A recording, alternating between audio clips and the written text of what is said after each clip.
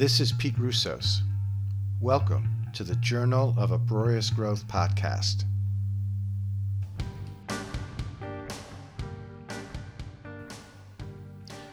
What do you miss about your lives from before this COVID-19 pandemic? When I initially thought of this question, the thing that came immediately to mind, the very first thing I thought of, is that I miss going to the movies. My wife and I love to go to the movies, and we're members of the AMC Stubs program, which allows us to go to up to 3 movies a week. And on a good week, we would go to 2 to 3 movies. It's something we love to do. I love connecting with my wife, going to the movies. It's just something that we so enjoy. Gotten into a Friday night kind of routine where we go to the movies, we go to our favorite pizza and beer restaurant located right next to the theater. It's just this really enjoyable and satisfying thing that we do together. And I miss that. We're watching a lot of films here at home now, and we enjoy that very much, but it's different.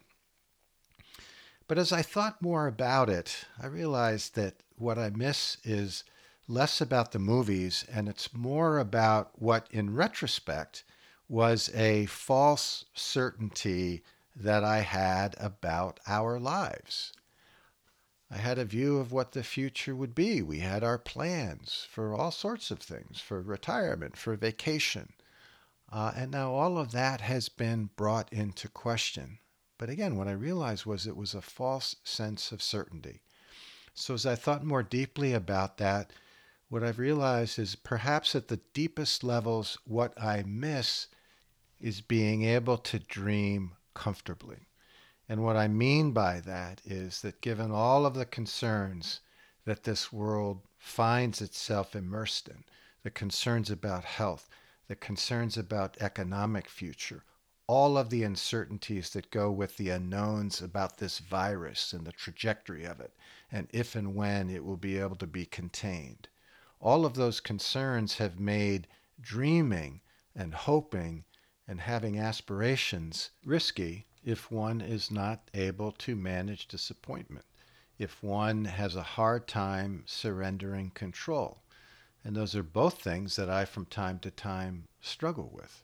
Now, in some ways, the restrictions that we're all living under mean that my life, the immediate future of my life, has never been more certain. I know where I'm going to be for the rest of this week, and I know what my weekend is going to look like, and for the weeks beyond that.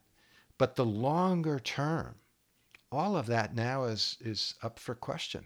So I'm hoping that as I make my way through this, a number of things are going to happen.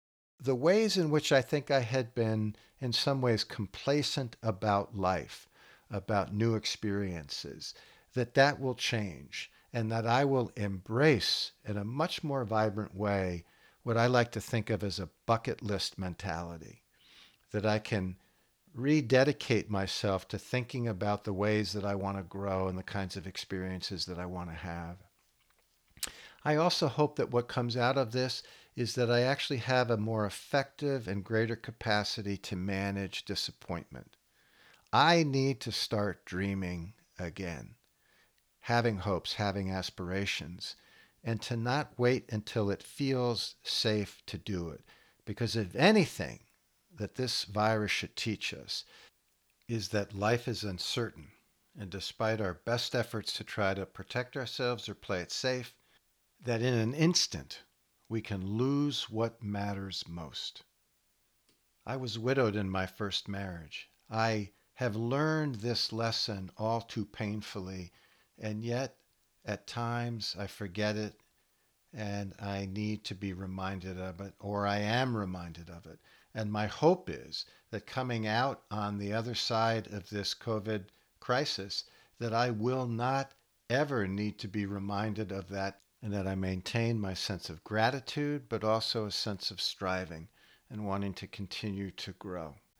And that also I'm able to soothe and validate myself, to manage myself more effectively in terms of the specter of disappointment, so that I become more willing and open to dreaming again, to aspiring again, to goal setting again, to striving.